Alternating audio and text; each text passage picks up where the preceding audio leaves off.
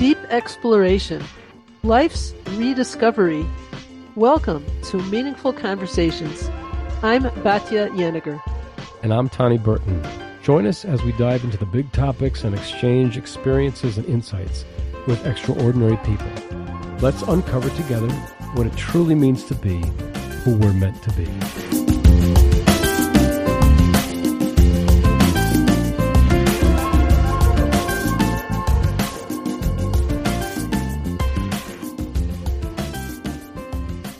Fitness is more than just a physical endeavor. It serves as a powerful tool for life transformation. Beyond the realm of toned muscles and increased endurance, engaging in fitness activities can profoundly impact your overall well-being, mindset, and outlook on life. Whether it's breaking through personal limitations, overcoming obstacles, or finding newfound strength, the journey towards fitness often unveils a broader spectrum of transformation. In this exploration, we're going to look into the meaning of fitness as a catalyst for personal growth, resilience, and the pursuit of a healthier, more fulfilling life. Now, I've looked over the past couple of days at two extensive meta-analyses, and the evidence overwhelmingly supports the profound impact of exercise on mental health, which is something that's obviously interesting to us as therapists. And it did so particularly in alleviating depressive symptoms. I think what I saw was across 41 randomized controlled trials, the findings from one study showcased a significant positive effect of exercise interventions compared to control conditions. Like if you were not exercising, you did not experience these benefits. And this effect persists regardless of factors such as risk of bias, depression classification. Doesn't matter what kind of depression you have, even the exercise type itself, or the group setting, or the supervision, or the sample size. Just it works. And also the benefit extends beyond move improvement. Exercise also is a compelling contender against traditional treatments. Literally, in many of these studies, exercise was better for you than any psychiatric intervention. This is like amazing. And not just psychiatric intervention, not just medication, even psychotherapy itself. And this is actually something that I've worried about for many years because it's been something that I've noted, being a psychotherapist and saying to myself, well, wow, here's this amazing tool that we have to help people. And then I was just finding for my own self, because there's times when I've been in therapy, and then there's times where I've just been in the gym. And I noticed that what was really moving me forward more than anything else was my involvement in exercise. And that was scary because I'm sitting there doing talk therapy with people when I know that there's this unbelievably powerful modality for helping people, which is like you can't deny the effects of it. Now, the robust conclusions that were derived from these studies basically underscores the transformative potential of regular exercise for mental well-being and offers a very practical and accessible avenue for enhancing mood and combating depression. But that's not all. When we talk about resistance training specifically, that's also a superhero against the aging process, which is something of interest to all of us. It helps keep our muscles strong. It fights off the usual wear and tear that comes with getting older. When we do resistance training, our muscles get signals to grow, become more controlled, and gain strength. This whole process is regulated by insulin, amino acids, and something called mTOR. Resistance training not only boosts our metabolism, making it easier to burn calories, but it also triggers a repair process in our muscles that lasts up to 72 hours after each session. Over time, as we keep training, our muscles get bigger, and we naturally burn more calories. But the benefits of resistance training go beyond muscles. It's a defender of our bones, too. Especially for women before and after menopause, resistance training helps increase bone density, making bones stronger. has also very impressive effects on our health, like lowering the risk of diabetes, improving how our body deals with fats, and reducing the chances of metabolic issues. Resistance training even brings positive change to our thinking abilities, protects against conditions like dementia. On a personal level, people who do resistance training often feel better about themselves, they sleep better, and experience less anxiety, less depression. So it's not just about lifting weights. It's about boosting overall well-being and becoming a healthier, happier you. Today, we are delighted to have Efrat Lev as our special guest. Efrat's story is one of remarkable transformation from a sedentary lifestyle marked by childhood challenges like asthma and scoliosis to becoming a CrossFit coach and power lifter. Born in Israel and later immigrating to Australia, eventually back to Israel, Efrat's journey took unexpected turns, leading her to discover the transformative power of fitness. With determination and resilience, she not only conquered physical hurdles, but also found a passion for strength training, eventually becoming a certified CrossFit Level One Trainer. Join us as we unravel Efrat's inspiring journey and explore the profound impact that fitness has had on her life. Efrat, welcome. Thank you so much. Wow, what an intro. I'm so happy to be here. So, how did you go from your background of asthma and scoliosis to becoming a CrossFit coach and power lifter? So, as you mentioned, I grew up in Australia from the age of 5 to 19. And in Australia, sports was a very big part of life.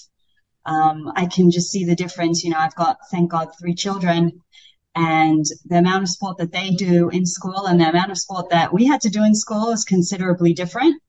In Australia, sports is very much emphasized, and I think it's a great thing. But as you mentioned, I had some challenges. I had asthma, which got quite severe in high school, and I also suffered from scoliosis. To the point where I had to wear a back brace in my high school years.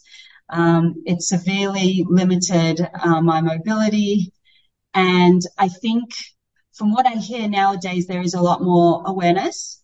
But when I was growing up, I was told basically only to swim. And I did Feldenkrais, which was really good. But I always look back and think, if only someone had put a bar on my back and told me to squat, what kind of person I could have been, and how much pain that would have saved me, because my journey to fitness only started when I was 32 years old.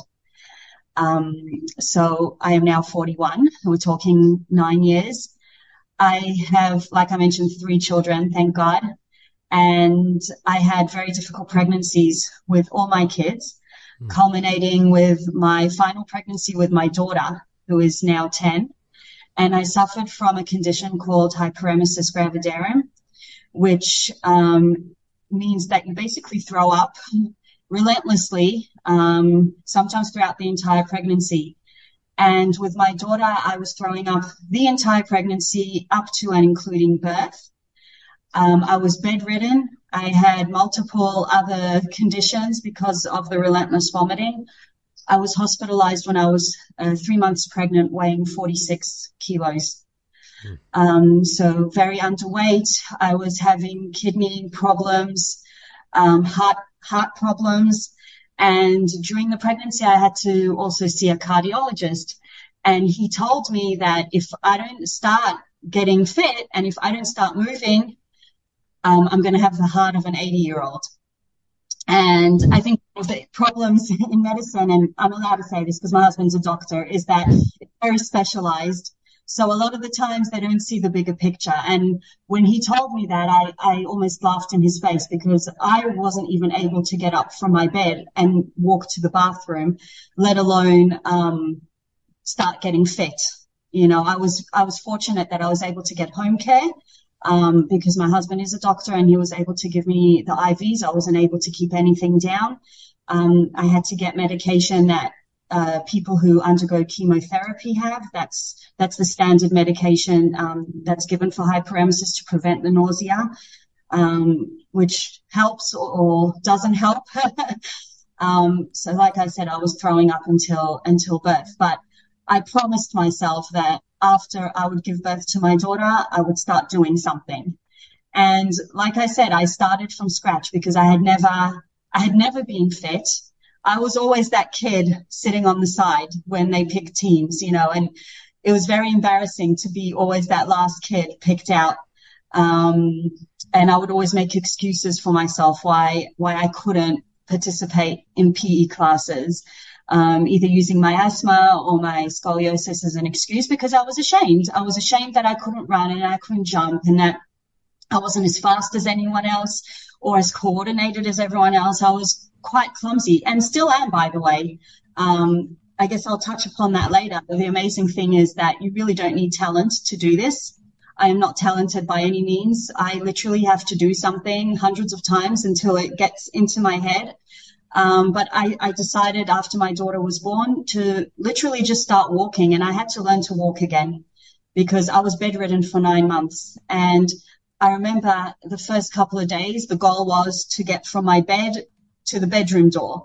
And then it was from my bed to the front door, and then to the bottom of my street, and then to the end of the street, and then around the block. And for about 6 months, I was walking just with my daughter, using her stroller as kind of a walker because I was so weak. I was so physically weak after those 9 months that I couldn't walk. And for about 6 months, I just started walking, and built that up slowly. My heart rate just so that you could understand how unfit I was reaching about 180 beats per minute just from walking. Just from walking. That's how bad it was. I was in really bad shape. I was really beat up. So I started from scratch. And I had a neighbor at the time who was a personal trainer, and I asked her if she could come and train me while my daughter was asleep. And that's what she did. And she asked me what my goal was. And as a coach these days, I can say that about 90% of the people who walk into our gym tell me that they want to lose weight. I didn't have weight to lose. I told her I want to be strong. I had reached a very rock bottom point in my pregnancy in which I hadn't showered for 3 days because I was so sick and couldn't get out of bed. And my husband had to actually carry me to the bathroom. And I remember, if you read accounts of women with hyperemesis, you think it's only throwing up, but it's so debilitating that you feel like you're going to die. And I remember when he picked me up, the nausea was just so overpowering, and I was so sick and in so much pain that I screamed at him. I'm like, make this stop. And I know as a mother, it sounds horrific, but at that point, I just didn't want to be pregnant anymore. And that's my rock bottom point. And I guess when later on we'll talk about that mindset that you mentioned, Tani. I always look back to that rock bottom point, because it gave me so much motivation to keep going. So is that like, when you hit rock bottom, people often say that's when you turn around. So would you say that's like your turning point? Absolutely. That was my turning point, and that set the scene for the goal that I had in mind when I told my personal trainer that I want to be strong. And she put 1 kilo dumbbells in my hands, and it was love at first sight, really. I don't know what it was about those dumbbells that just gave me something attainable that I could work to. And those first sessions weren't pretty. I couldn't do a knee push-up without collapsing. I couldn't jog on the spot for 30 seconds without falling into a heap on the floor. But there was something about those dumbbells. When I took them into my hands, I didn't think that, it would turn into 150 kilos, but it was the start of something. And I worked with her for about 6 weeks. And I should mention that my husband also does Ironman. So the fitness world isn't foreign to me, and we do have a home gym, but I had never stepped foot into it other than to hang my laundry. That's the other thing to use it for. But I started after the 6 weeks with her. I started working in our home gym, looking at YouTube videos, literally teaching myself how to do basic movements, squat, bench, deadlift, which I fell in love with those 3 movements. And that's what eventually led me to compete in powerlifting. And then after about a year of doing that, one of my friends told me that there's something called CrossFit that just opened in Efrat and that I should try it. And I said to her, me train in front of other people? Like, I'm embarrassed. But for And people who don't know what CrossFit is, like what is right. What is CrossFit? So CrossFit is basically, it started in America, and it involves high intensity training, which is called HIIT. You might know it as HIIT, but the beauty about CrossFit is that it encompasses a lot of areas of fitness. Let me slow you down. Why don't we explain what high intensity interval training is? So it basically means that you work on full power for a small amount of time, on and off, and it has been shown that it has really good effects on both power and stamina and endurance. So, you might know it as sometimes circuit training, they do that, or there's something called Les Mills that's really taken off. But CrossFit, the beauty of CrossFit is that it uses functional movements. So movements like the squat, core to extremity movements. You don't see us working on single muscles, curling your biceps. We work the whole body, and we incorporate both endurance and strength training. So you'll see CrossFitters running, and then 5 seconds later they'll be lifting a bar. And there's something magical about that combination. So I first stepped into a CrossFit gym having never moved in front of people, extremely self-conscious, having only just started my journey to strength for, a couple of months. And I guess the coach saw something in me that I didn't see. But I slowly started building myself up. Like in CrossFit was where I really discovered my strength. There's something about training with other people that are supportive that really helps you to push yourself beyond any limitations that you thought you had. And after about a year, the head coach, who is today my boss, told me, you should go to Wingate and get certified. And I had been home for 11 and a half years as a stay-at-home mom. And in my previous life, I had been working in public relations. I have a degree in international relations and English literature. So this was a complete 180-degree turn in the middle of my life. And I went to Wingate for a year, got certified as a gym coach, and after that went on to do the CrossFit Level One seminar. And during that time, I also got myself a powerlifting coach and started competing in powerlifting. And the rest is history. It sounds like it's not that you knew you were going to get that far right from the beginning, but each step along the way, you realized you could go further. If someone would have told me, 10 years ago that this is where I'd be today, I would have laughed in their face. It's like, I don't know if you want to call it a comedy or fantasy, but absolutely not. Yeah. Can I ask you just to take us back to the beginning of this journey? There's a few technical details here. You started with what we call the big 3 lifts. Yes. These squat and deadlift and bench press, which is the core of powerlifting. And then you went from there to CrossFit and then certification at Wingate. How long did that process take you from the beginning, from the, let's say, the time you lifted your first 1 kilo dumbbell to your certification at Wingate? So my daughter was born in 2013. And she was born in October, and I spent a couple of months walking. So I lifted my first 1 kilo dumbbell, which I still have, by the way. I keep it there to look at to remind myself where I started. I lifted that in 2014. And I walked into CrossFit, must have been 2016.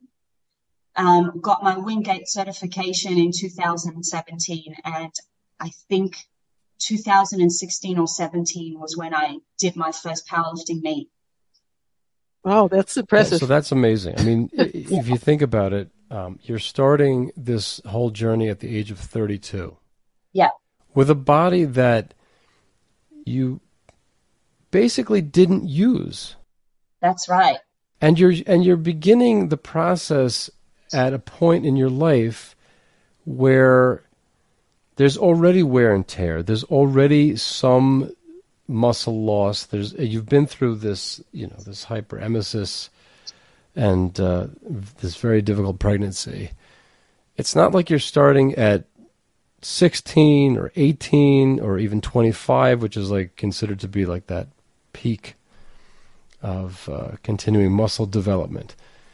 So you're really having to take a rusty body out of the garage, in order to start doing this. And it's not overnight. It's not like, okay, you can lose, if you didn't want to lose weight, but it's not like, okay, you can lose 50 pounds in 2 weeks, or you can become Mr. Olympia, in 6 weeks.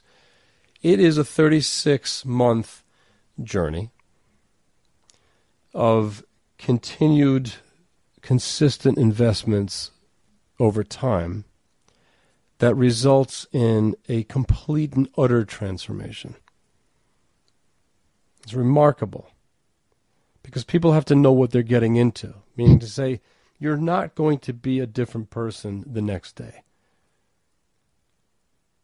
Maybe not even a month from now. You'll start to see gains. You'll start to see changes in the way you feel. But that moment where you realize that you have rebuilt yourself completely, you'll see that. You'll see that in 36 months for sure. So that's an incredible, meaning that even though you have to have the stamina to get through 36 months of that, 36 months is a relatively short time to completely transform your life. So that's remarkable. And it makes me think, when I think about the suffering that you go through until you get there. So how do you endure that? Viktor Frankl said, what is to give light must endure burning. So you have to put the work in, and you're not seeing the results yet. And how do you do that? What kind of person have you become as a result of that? So I love that. I love the quote that you quoted by Viktor Frankl. I think, Tani, you mentioned that it's a process. It is 36 months, but 36 months, in today's world, I don't know if today's world has room for that, because we're used to seeing, 30-day challenge, 90-day challenge. Right. I don't believe in that, because I'm in this till 120, please God. This is something that I want to do forever, please God. And in today's society, I think that people don't want to be uncomfortable. There's the whole body positivity movement, which definitely has its place, but in its extreme form, we see that it doesn't allow people to go into that place of discomfort. And you quoted Viktor Frankl. I want to quote to you a guy that I discovered when I was in the beginning of my journey. You may have heard of him. His name is David Goggins. And he's had such an impact, such a profound impact on my journey. And his quote says, "It hurts, but that's all it does. The most difficult part of the training is training your mind. You build calluses on your mind to endure the pain. There's only one way to do that. You have to get out there and run." Listen, Calluses I on had the mind.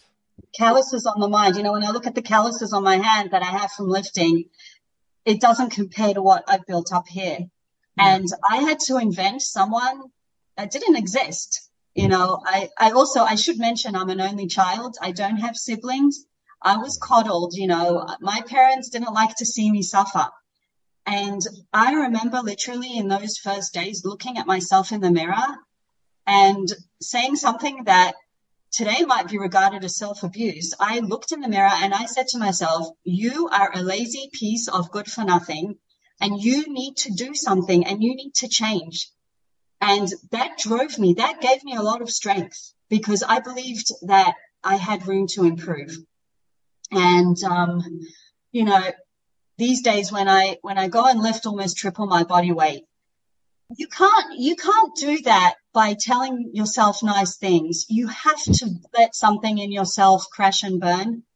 I always talk about there's a devil on my shoulder, like saying things to me, and I have to turn around and look at him. It's not rosy. So I do believe that you have to suffer. And I also believe that if you need to suffer, the best place to do it is in the gym because life sucks. You know, life isn't easy. And if you can take the suffering that you overcome in the gym and use the resilience and the tools that you built in the gym to overcome difficulties, you'll go out in life and overcome difficulties. Oh, beautiful. Wow. And if we go back to that moment where you hit rock bottom and turned around like that, were you motivated at that point? What was motivating you? Was it just not wanting to be in pain anymore, or was there a greater value? I think at that moment when, and you know, it's difficult for me to say this, but at that moment, I didn't want to be pregnant anymore. And that, I think as a mother, you can't hit more rock bottom than that when you look at your children and how much joy it brings you at the end of a difficult journey. But when you feel like you're dying, you do anything to stop it. But the shame of having to have my own husband carry me to the bathroom, I just didn't want to be there anymore. I did not want to be there. And I wanted to be strong. I wanted to be strong for myself. I wanted to be strong for my children and for my family. I didn't want to have to rely on anyone anymore. I was 32 years old. I wasn't an old woman, but I felt like one. So this is a story of what it's like to feel that total loss of autonomy. Absolutely. That total inability to be the one choosing what's happening in your life. So I mean, it goes beyond just being physically unavailable for the things that you want to provide for other people. It goes to a more primal level of just not having any control over yourself. Definitely. 100%.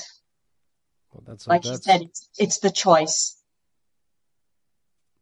The choice to have autonomy over your body, and later on discovering that if you just push, if you learn how to get comfortable with being very uncomfortable, you can push your body and your mind to places that you never thought would be possible. Was it linear?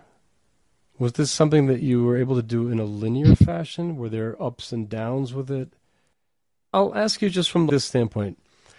If you're starting this process, 32 is certainly not old, right? But knees, you know, squats they're not just uncomfortable.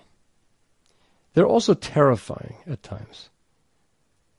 That dread that a person can feel when they're looking at the bar on the rack that they're about to put across their shoulders, and that thought that you're going to go into the hole, you know, you're going to get down into that position which has terrible leverage, which is why it's a good movement, right? Because like pulling yourself out of the hole is it's not so easy to just like jump right in there and do that. So I mean, like a little thing like that. How did you deal with it? You said it wasn't linear. That there are probably times when you were really motivated and probably times when, oh God, not again. You know, that tell us about that. There's a coach that I can't remember his name, so forgive me, but there's something called the rule of thirds. A third of your workouts, how do you know that your program is good? A third of your workouts are going to be okay. A third of your workouts are going to be great. And a third of your workouts are going to absolutely suck. It's in those third that suck that those are the workouts that count the most, because it's not linear. I think as a novice, you know, when I first started out, and we know this scientifically, that a novice will have mostly linear progress.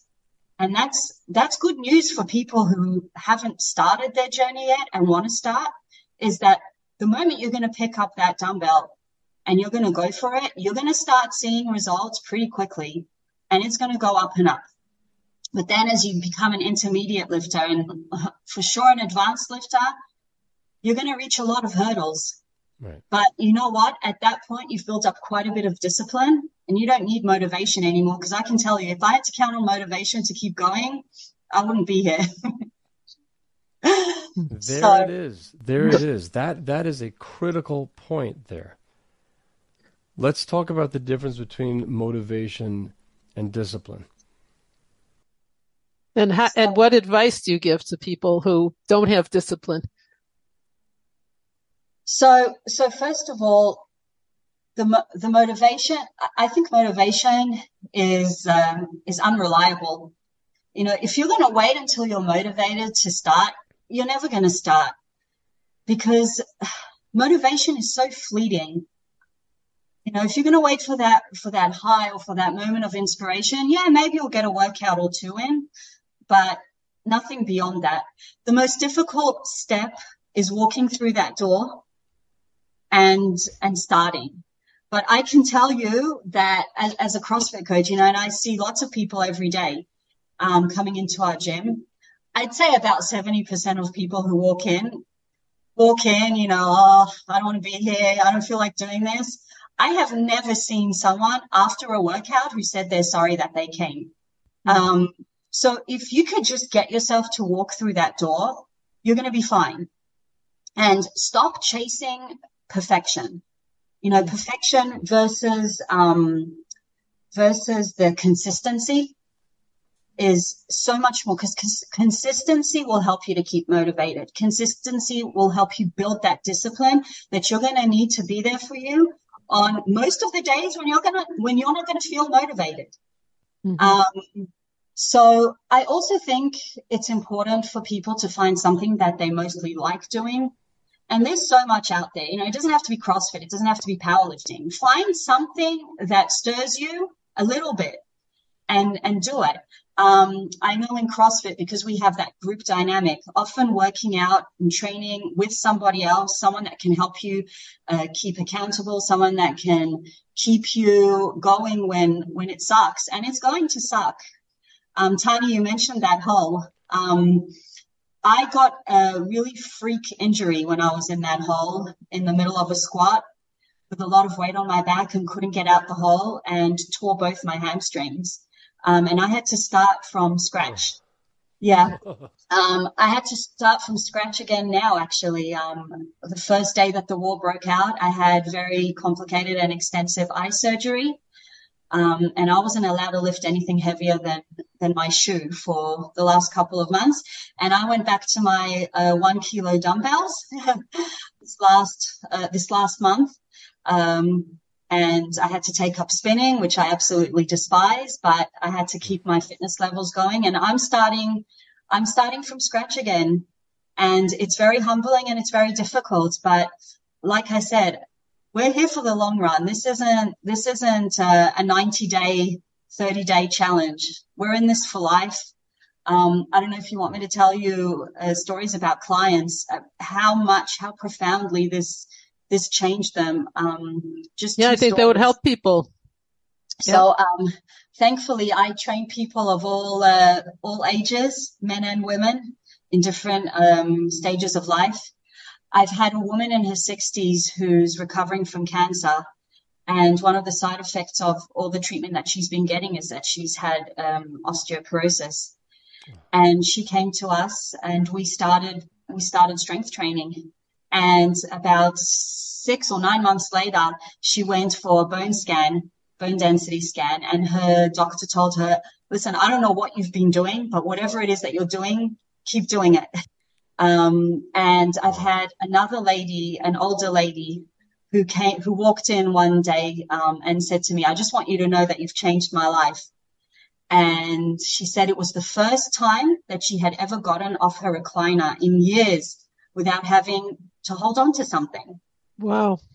And, you know, I definitely get a kick out of coaching the hardcore weightlifters, CrossFitters. I train them as well. You know, I've got soldiers, I've got competitive CrossFitters, but I think where it matters the most is in these people, because we see that with the elderly population, when do they have to go into aged care?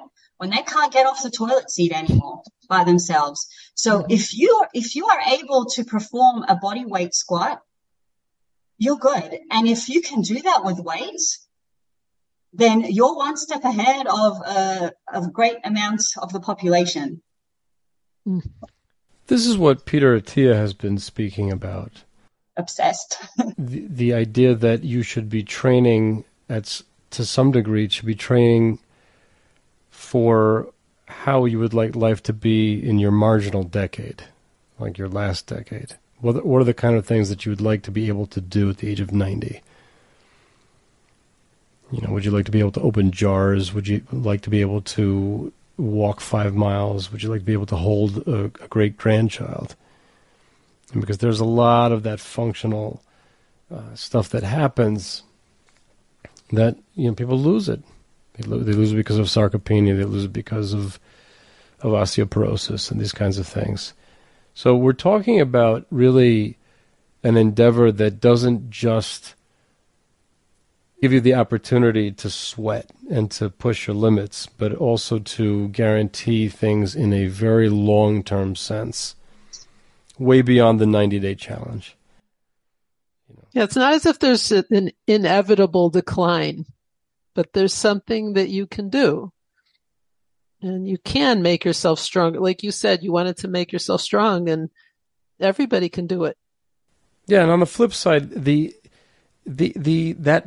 feeling of absolute defeat and decline can be felt in any given moment of a person's life when they just feel so not in control of any of these factors, not in control of their body, their health. Mm-hmm. Let's talk about what that means for the mindset. This is a question in terms of the turning point in your mindset and what that can mean for other people in adopting a more active and physically demanding lifestyle. So I think that, you know, like you said, there's going to be moments of defeat. People need to know that going in. But, you know, you asked me, how do I get out of that hole? And I just want to explain that hole in the squat is when, you know, you've gone in powerlifting, you have to squat below parallel, which is quite a deep squat where your hips have to go below your knees. If you don't squat to parallel, it's three reds, what we call no lift. So there's something about being in that position with over 100 kilos on your back, you know, and I compete in the 56 kilo category. It's terrifying. It's terrifying. And as someone who has scoliosis, my back is always the first thing to give out when I have a lot of weight on me. And the amount of push, the amount of resistance that you have to have against that bar in order to stand up again is massive. And, you know, having had such a traumatic injury, a lot of the times I'll remember that moment when my legs snapped, when I had that weight on my back. And it takes a lot of psychological strength to overcome that. And just going back to Goggins, who, again, he's just an incredible person. He's had a life full of suffering and has gone on to be a Navy SEAL and an ultra marathonist. And he talks about something called the cookie jar. And I think that concept is something that people can take away no matter what point in their journey they are, whether they're young or old. There's something called the cookie jar mentality. And he talks about a mental cookie jar that he has in his mind. And again, he's had a life full of suffering. And I think most people have had difficulties and obstacles that they've had to overcome, whether in the gym or people who haven't started training yet and are having difficulties and are losing autonomy over their body. Surely there's been moments where there's been a victory, even something very, very small that they've managed to overcome. And that's a cookie. Goggins talks about, when you're out there and your mind and body is just screaming at you to stop, that you don't have one more rep in you, that you can't go for 5 more seconds, you reach into that cookie jar and you remember that time that, you managed to get up when you didn't feel like it. You managed to overcome some small obstacle. And the beauty about being in the gym is that the more training that you do, and like I said, a third of the workouts are going to suck when you're doing a good program. But if you manage to get through those workouts, you'll be able to fill your cookie jar with so many cookies and be able to reach into that and tap into that when it sucks, and it's going to suck. But the benefits that you'll reap will just be so much more beneficial and meaningful, and that's going to give you the motivation to keep on going. We could title this, this episode, "It's Going to Suck." Yeah. And that's it's also perfectly fine that it will, because that's life. Because life, like I said, life sucks. Life throws obstacles at you also outside of the gym. But if you can invent a badass and be resilient and do it gracefully, you're going to be okay. Mm-hmm. Please God, with Hashem's help. Yeah.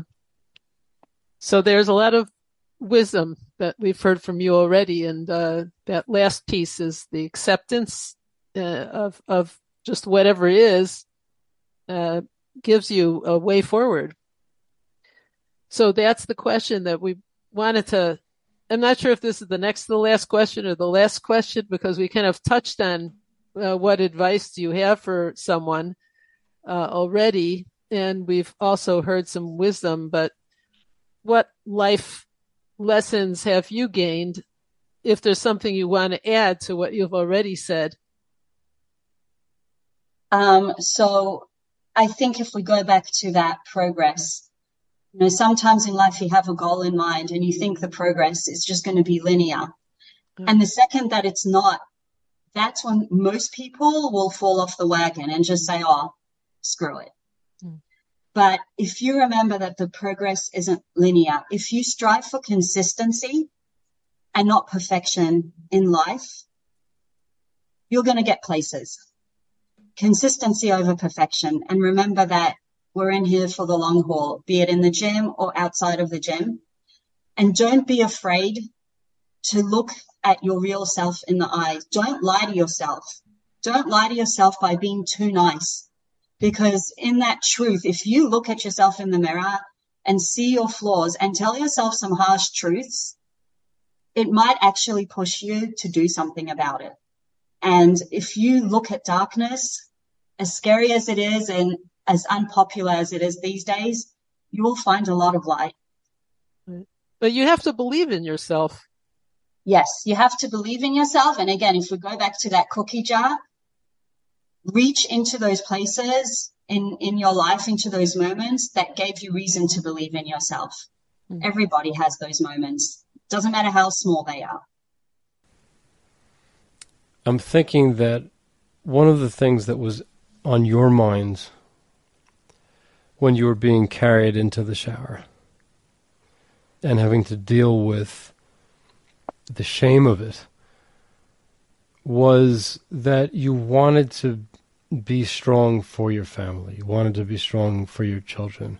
Yeah. And that there's an element, at least in the beginning of this whole thing, of really getting beyond yourself, that this was of value because of what you felt called to be in the lives of other people.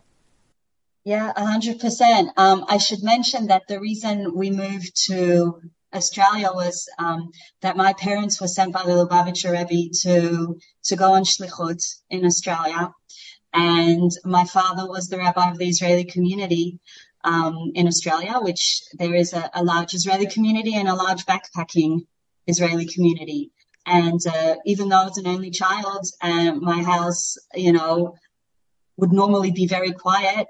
It was always very open. We had a lot of people in our house, and the values that I gained from my parents and the community that I grew up in continue with me to this very day. And, my dad tells me everyone has their shlichut, and this is your shlichut, to bring strength to people's lives and to show them what they're capable of.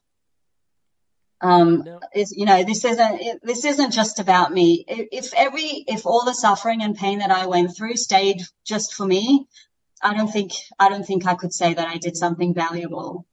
But I always say, I really don't know what feels better when I break a record. And, thank God I have broken some Israeli records for my age group. But when one of my clients breaks a record or goes beyond something that they thought they could do, I can honestly say, hand on my heart, that it feels better than when I break my own records. Yeah, you made a difference. Yeah, exactly. What are some of the common misconceptions? Let me start that again. Misconceptions. What are some of the common misconceptions about women and strength training, and how do you work to dispel those? So first of all, I think there is a growing awareness. I'm actually I'm on the committee of an organization called Women Who Lift Israel, which we founded, and we have, I don't know how many members we have now, but it's at least 1,000, if not more, in Israel, of women who are discovering strength and resistance training. One of the common misconceptions is that a woman who lifts is going to get bulky, is going to look like Schwarzenegger. And another common misconception is that in order to, everyone's looking to be toned these days. It's a very in word, but nobody really knows what that means, I find. And especially women, they think if they'll run 10 kilometers a day, they're going to get toned. Mm-hmm. And you basically have to teach them that getting toned involves also reducing fat, but also building muscle. And how are you going to build muscle if you don't do resistance or strength training? Yeah. So those are two very common misconceptions. And, the moment you start working out with these ladies, they quickly realize the benefits of strength training and that it's nothing to be scared of. And oftentimes, you walk into a CrossFit gym and you see some pretty scary and intimidating things, but not every woman has to lift 150 kilos in order to gain benefits or see results. It's very possible for a woman to train in a manner that she feels comfortable with, and just slowly build it up, whether it's with dumbbells or with barbells or even with resistance bands, depending on the person, and where they're at that moment. And one of the most beautiful things that I've found, especially with the girls, with teenage girls, and I mean, it is scary what's going on today with teenage girls, also teenage boys, and eating disorders. The things that I've heard them saying in the gym, and in Wingate we were asked specifically not to talk about food because apparently today you need a lot of teaching and a lot of education and experience to deal with these things. But sometimes I'm just shocked by the things that I hear. I'm not eating today, or looking at their bodies and at each other and comparing. And one of the most profound differences that I've found with women in particular is that when they start building strength, they care less about the number on the scale and less about what their body looks like and more about what their body can actually do. And I think that's a very, very important thing these days. Yeah. Changes their whole self-image and their and again, obviously that, it is important to there is an obesity epidemic these days, which causes a lot of diseases, and we have to be mindful of that. And weight loss is a very valid and important goal for many people. But for some people, that obsession with the number on the scale can be extremely destructive. So giving them that strength goal can often be very, very beneficial, and also will help break a lot of stigmas about strength training. A lot of people are just simply not educated as to what is going on in their body when they exercise, or what parts of the body do you want to recruit in order to see the results that you want, in order to have the total level of health. You gave an example of people who said, okay, I'm going to get toned by running 10 kilometers a day. Yeah. So there, we're talking about a person recruiting slow twitch muscle fiber and not touching upon fast twitch muscles, and running the risk of being, I think what Dr. Gabrielle Lyons speaks about as being under-muscled, which is really a health risk. Yes, says that it's not the problem is not just that people are overly fat, they're underly muscled. That's right. And people don't understand the ramifications of that. There's so many, I guess, and I don't want to bash the fitness community, but there is so much misinformation out there, and so many influencers who don't have people's best interests at heart, and people often get misled. They think if they drink a certain drink, or buy a certain supplement, it's going to be some magic cure. Or if they just lose X amount of weight, that's going to solve all their problems. We have to build muscle. We have to build muscle so that we have healthy joints, so that we have a frame that can support our body. Yeah, and the other way around, we have to look for the cardiovascular. As a power lifter, obviously before meets, I will do very little cardio, and I can tell you that it's not necessarily healthy for me. And that's why it's important for CrossFit. What's not healthy? That not doing the cardio or doing the cardio? Which were you? Not doing cardio and only doing strength. I've changed my programming before meets, but I remember there was one meet where I wasn't doing any cardio. I couldn't walk up a flight of stairs, and what good does that do? What good does lifting 150 kilos do if you can't walk up a flight of stairs without passing out? Right. Sometimes in the real hardcore powerlifting competitions, you'll see like the crazy dudes getting oxygen after their lifts, because that's not fitness. That's not fitness. And that's the beauty of CrossFit, is that it incorporates all aspects of fitness, both endurance and strength. That's why it's good to have a trainer, right? Exactly. People should find, and, going back to all the information that's out there, I think the best thing a person can do for themselves, at least temporarily, is find a coach that knows what they're talking about, that's bases their training and their programming on research, and the research is out there. This endeavor also becomes more important, not less important, as you get older. I mean, we have an image of young people being fit. I saw somewhere that the biggest constituent consumer population for personal training is largest in the up to 17 years old category and over 55.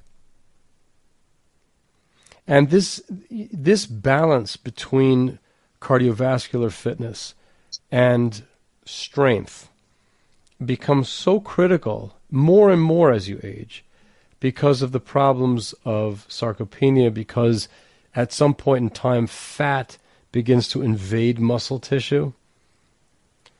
And so it actually makes the muscle that a person has less functional. This is why people get weak as they age.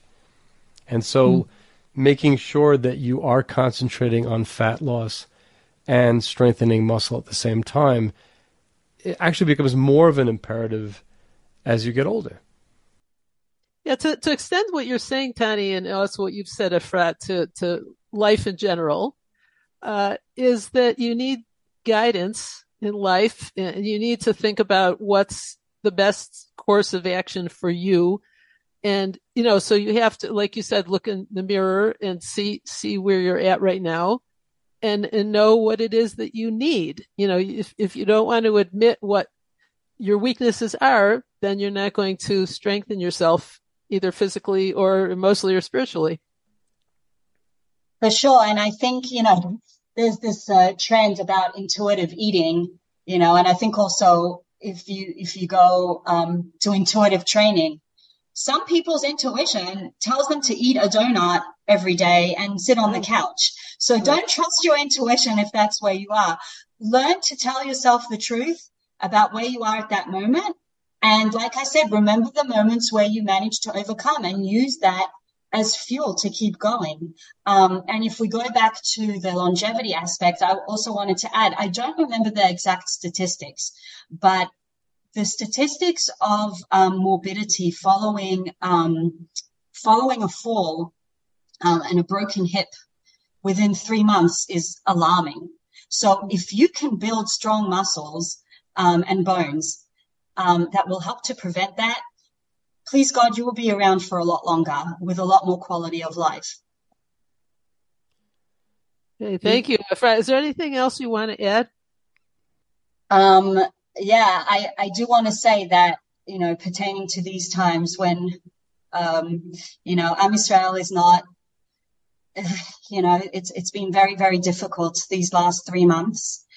And I just want to say that thank God, CrossFit, where I work, is in Gush Etzion, and things have been relatively quiet here, and we've had the privilege to stay open. And seeing the gratitude and reactions of the people who walk into the gym every day and train.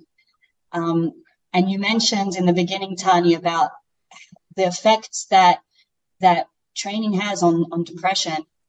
I always say, people ask me, why do you train? I say, because it's more efficient than sitting on someone's couch and talking about my feelings. That's how it works for me.